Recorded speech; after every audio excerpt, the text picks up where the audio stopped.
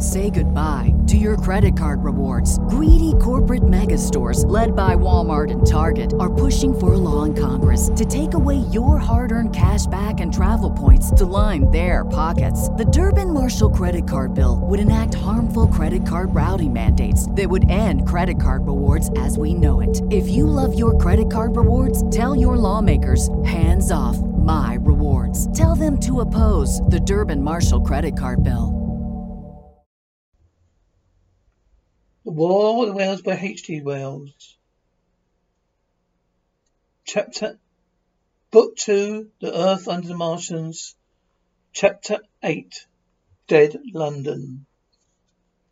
After I parted from an ordinary man, I went down the hill by the High Street, crossed the bridge to Fulham.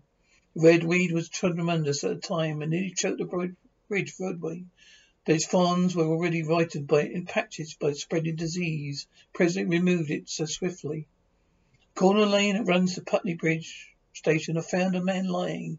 He was as black as a swept, with black dust, alive but helpless, speechlessly drunk. I could get nothing from him but curses with fierce lunges at my head. I think I should have stayed by him, but for his brutal expression of his face. There was black dust along the roadway from the bridge onwards. It grew thicker in Fulham. The streets were horribly quiet. Got food. Sour, hard and mouldy, but quite edible. The baker's shop here. Some way towards Wallen Green and streets came clear of powder. I passed a white terrace of houses on fire. The noise of burning was an absolute relief. Going on towards Brompton, the streets were quiet again. Here I came once more upon the black powder in the streets and upon black dead bodies. Saw altogether about a dozen the length of Fulham Road. They'd been dead many days, so I had hurried quickly past them. Black powder covered them over and softened their outlines. One or two disturbed by dogs. Well, there was no black powder. It was curiously like Sunday in the city. The closed shops and houses locked up, the blinds drawn and desertion. The stillness of some places plunderers been at work, but rarely at other. The provision of wine shops, jewellery windows had been broken. Open in one place, but apparently a thief had been disturbed. Number gold chains and watch lay scattered on the pavement. I did not trouble to touch them. Further on was a tattered woman, a heap in the doorway. A hand that hung over her knee was gashed. I bled down a rusty brown dress. A smashed magnum of champagne formed a pool across the pavement. She seemed asleep, but she was dead. Further penetrated to London, the founder grew the stillness, but it was not so much the stillness of death. Stillness of suspense, of expectation. Any time destruction had already singed the north-western borders of the metropolis, had annihilated Ealing and Kirkburn, might strike among these houses, leaving smoking ruins, the city condemned and derelict. In South Kensington, the streets were clear and dead and black powder. Near South Kensington, I first heard a howling. It crept almost imperceptibly upon my senses. It was a sobbing annihilation. 2 words, Alula, Alula, Alula, kept on penetrating. I passed streets and ran northward. It grew in volume, and houses and buildings seemed to deaden and cut it off again. Came in full tide down Exhibition Road. I stopped, staring towards the crimson gardens, wondering strange remote wailing. Was it if a mighty house, deserted of the houses, found a voice for its fear and solitude? Allura, Allura, Allura wailed a superhuman note. Great waves of sound sweeping down the broad, sunlit roadway between the tall buildings on each side. I turned northwards, marvelling, towards the iron gates of Hyde Park. At half a mile, break into the National History Museum, find my way up to the summits of tower in order to see across the park. I decided to keep to the ground where quick hiding was possible, so I went up to the Bishop Road. All the large mansions on each side of the road were empty and still. My footsteps echoed against the sides of the houses. At the top, near the park gate, I came down upon a strange sight. Bus overturned and scattered of a pulse picked clean. Puzzled over this for some time. Went on to the bridge over Serpentine. Turpentine. The voice grew stronger and stronger, though I could see nothing above the housetops on the north side of the park, save a haze of smoke to the northwest.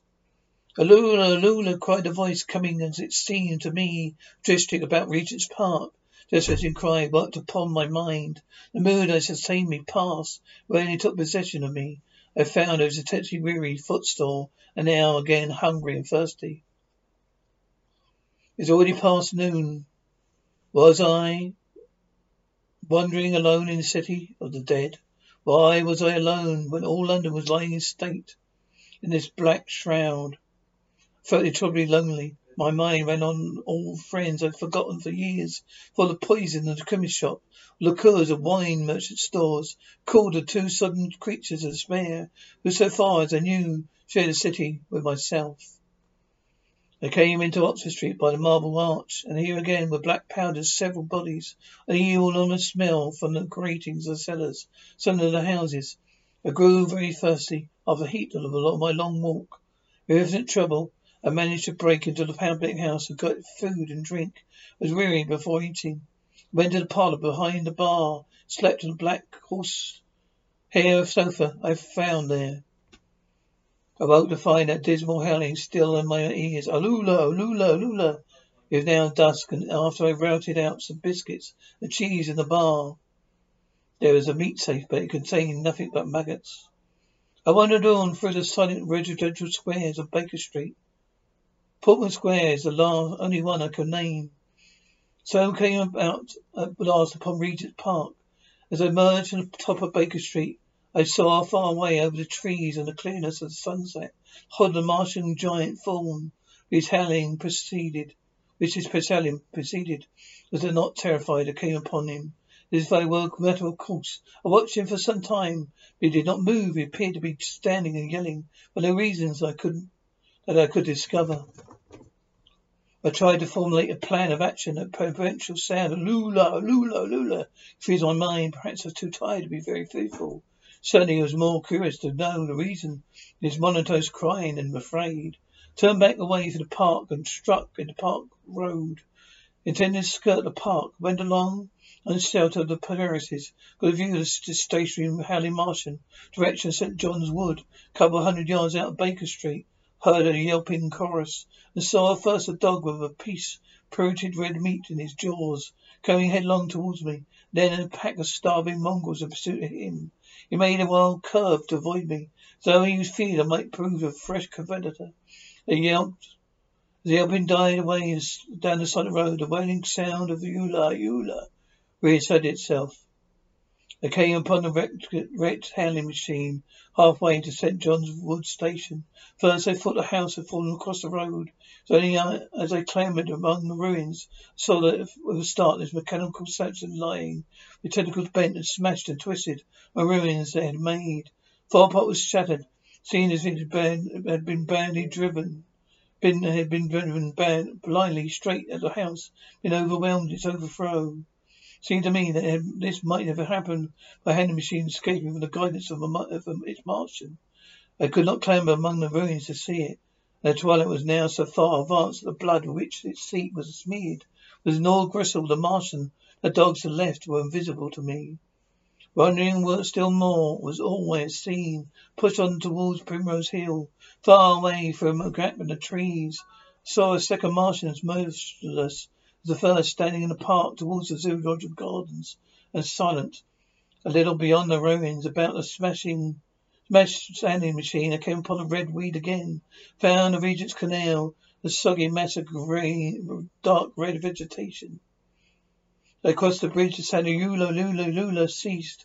As if it were cut off, the silence came like a thunderclap. The dusky houses about me stood faint and tall and dim. Trees towards the park were growing black. All about the red weed clambered among the ruins, rearing to get above me in the dimness. Night of the mother of fear, mystery was coming upon me. But while that voice sounded the solitude, the desolation, been endurable, by virtue of it, London still seemed alive. Sense of life about me had held me. And suddenly a change, the passing of something. Knew not what. Their stillness that could be felt. Nothing but its gaunt quiet. London about me gazed at me spectrally. The windows of white houses were like the window sockets of skulls. About me, my imagination found 1,000 noiseless enemies moving. Terror seized me. Horror by temerity in front of me.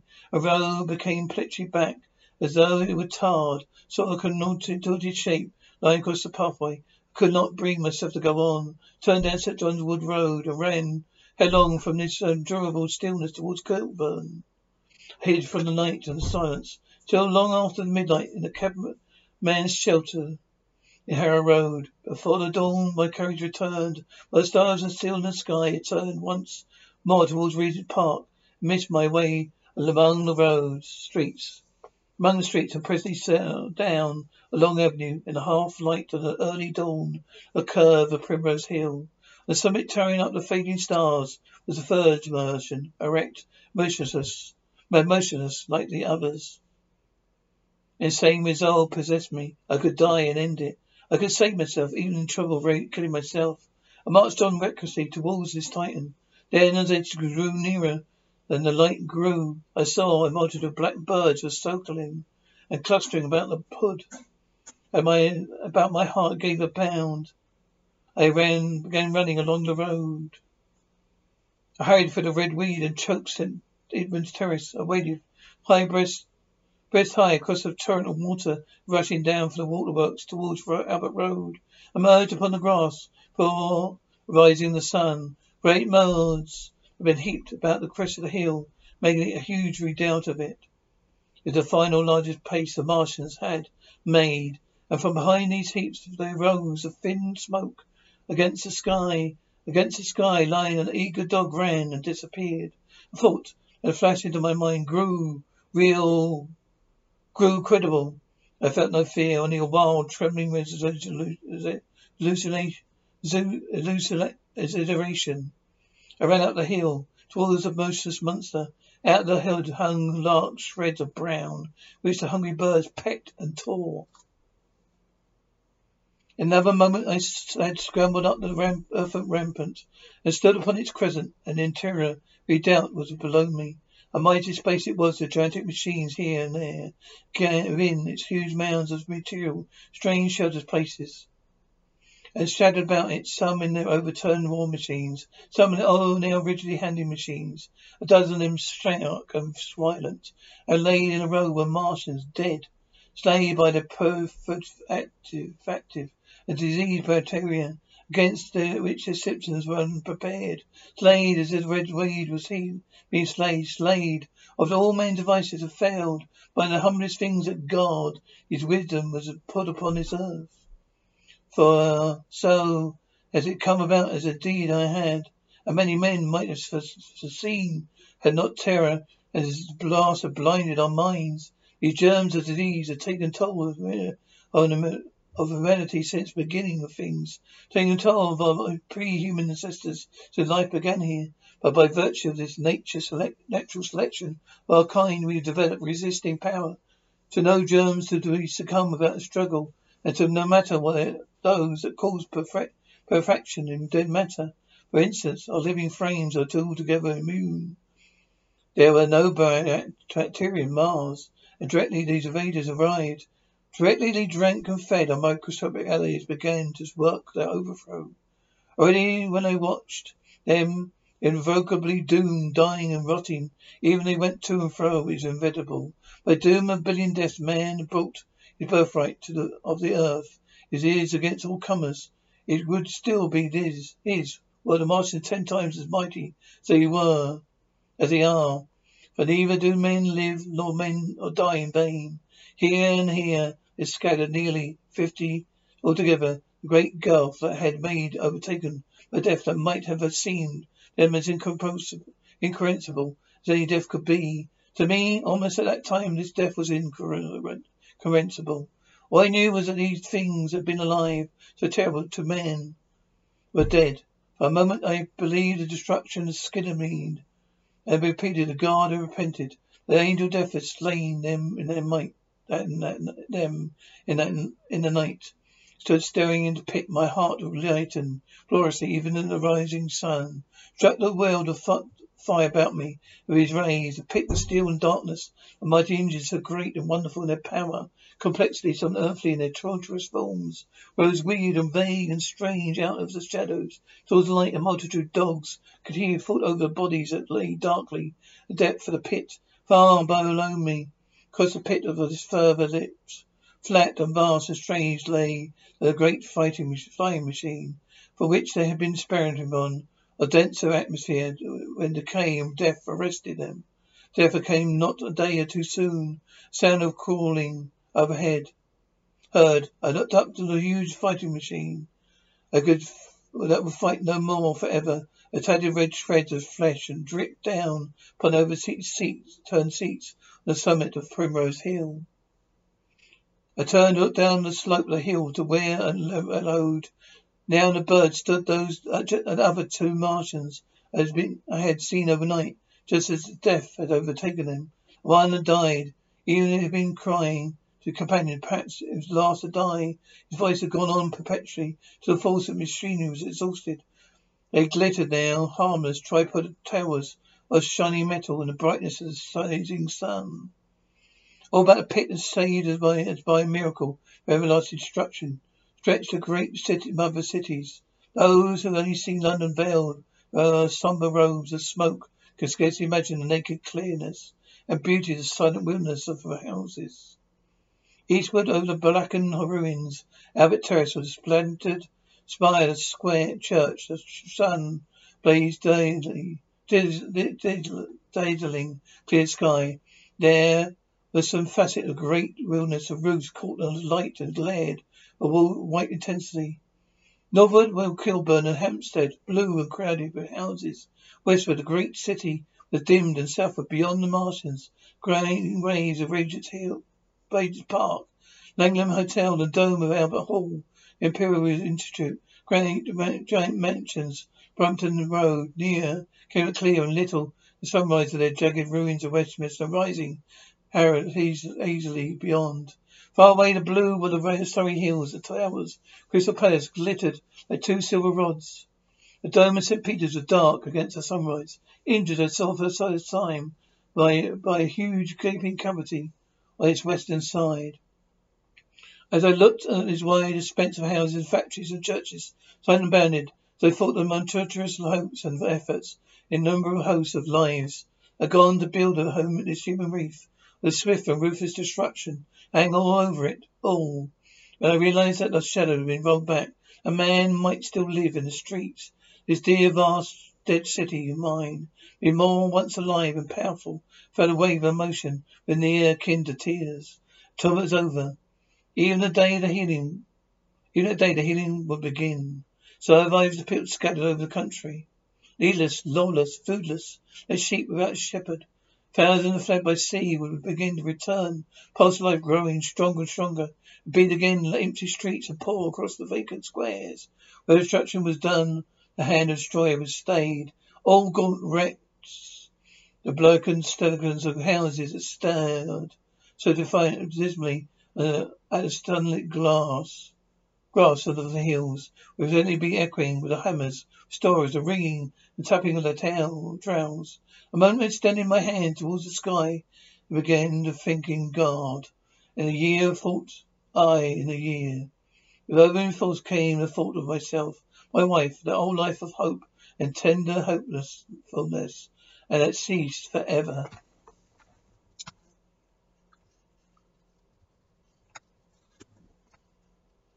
Cashback is not available on gas in New Jersey and Wisconsin. Hey, good morning. You're heading to the airport, right? Yep, thanks for checking. I like the car. How long have you been a rideshare driver? About 3 years now. I really enjoy it. Isn't it hard to make money these days with the price of gas being so high? Not for me. I use Upside, the free app that gives you cash back for every gallon of gas you buy. Wait a minute. Are you saying you actually get real money back when you get gas with the Upside app? Yep, I get real cash back every time I get gas. Does that actually add up to anything? I'll make around $200 to $300. Wow, that's serious extra cash, I'm downloading the Upside app now. Download the free Upside app now to earn real cash back every time you buy gas. Use promo code CAR for an extra 25 cents a gallon bonus on your first tank. You can cash out anytime right to your bank account, PayPal, or a gift card for Amazon and other brands. Just download the free Upside app and use promo code CAR for a 25 cents a gallon bonus on your first tank. That's code CAR.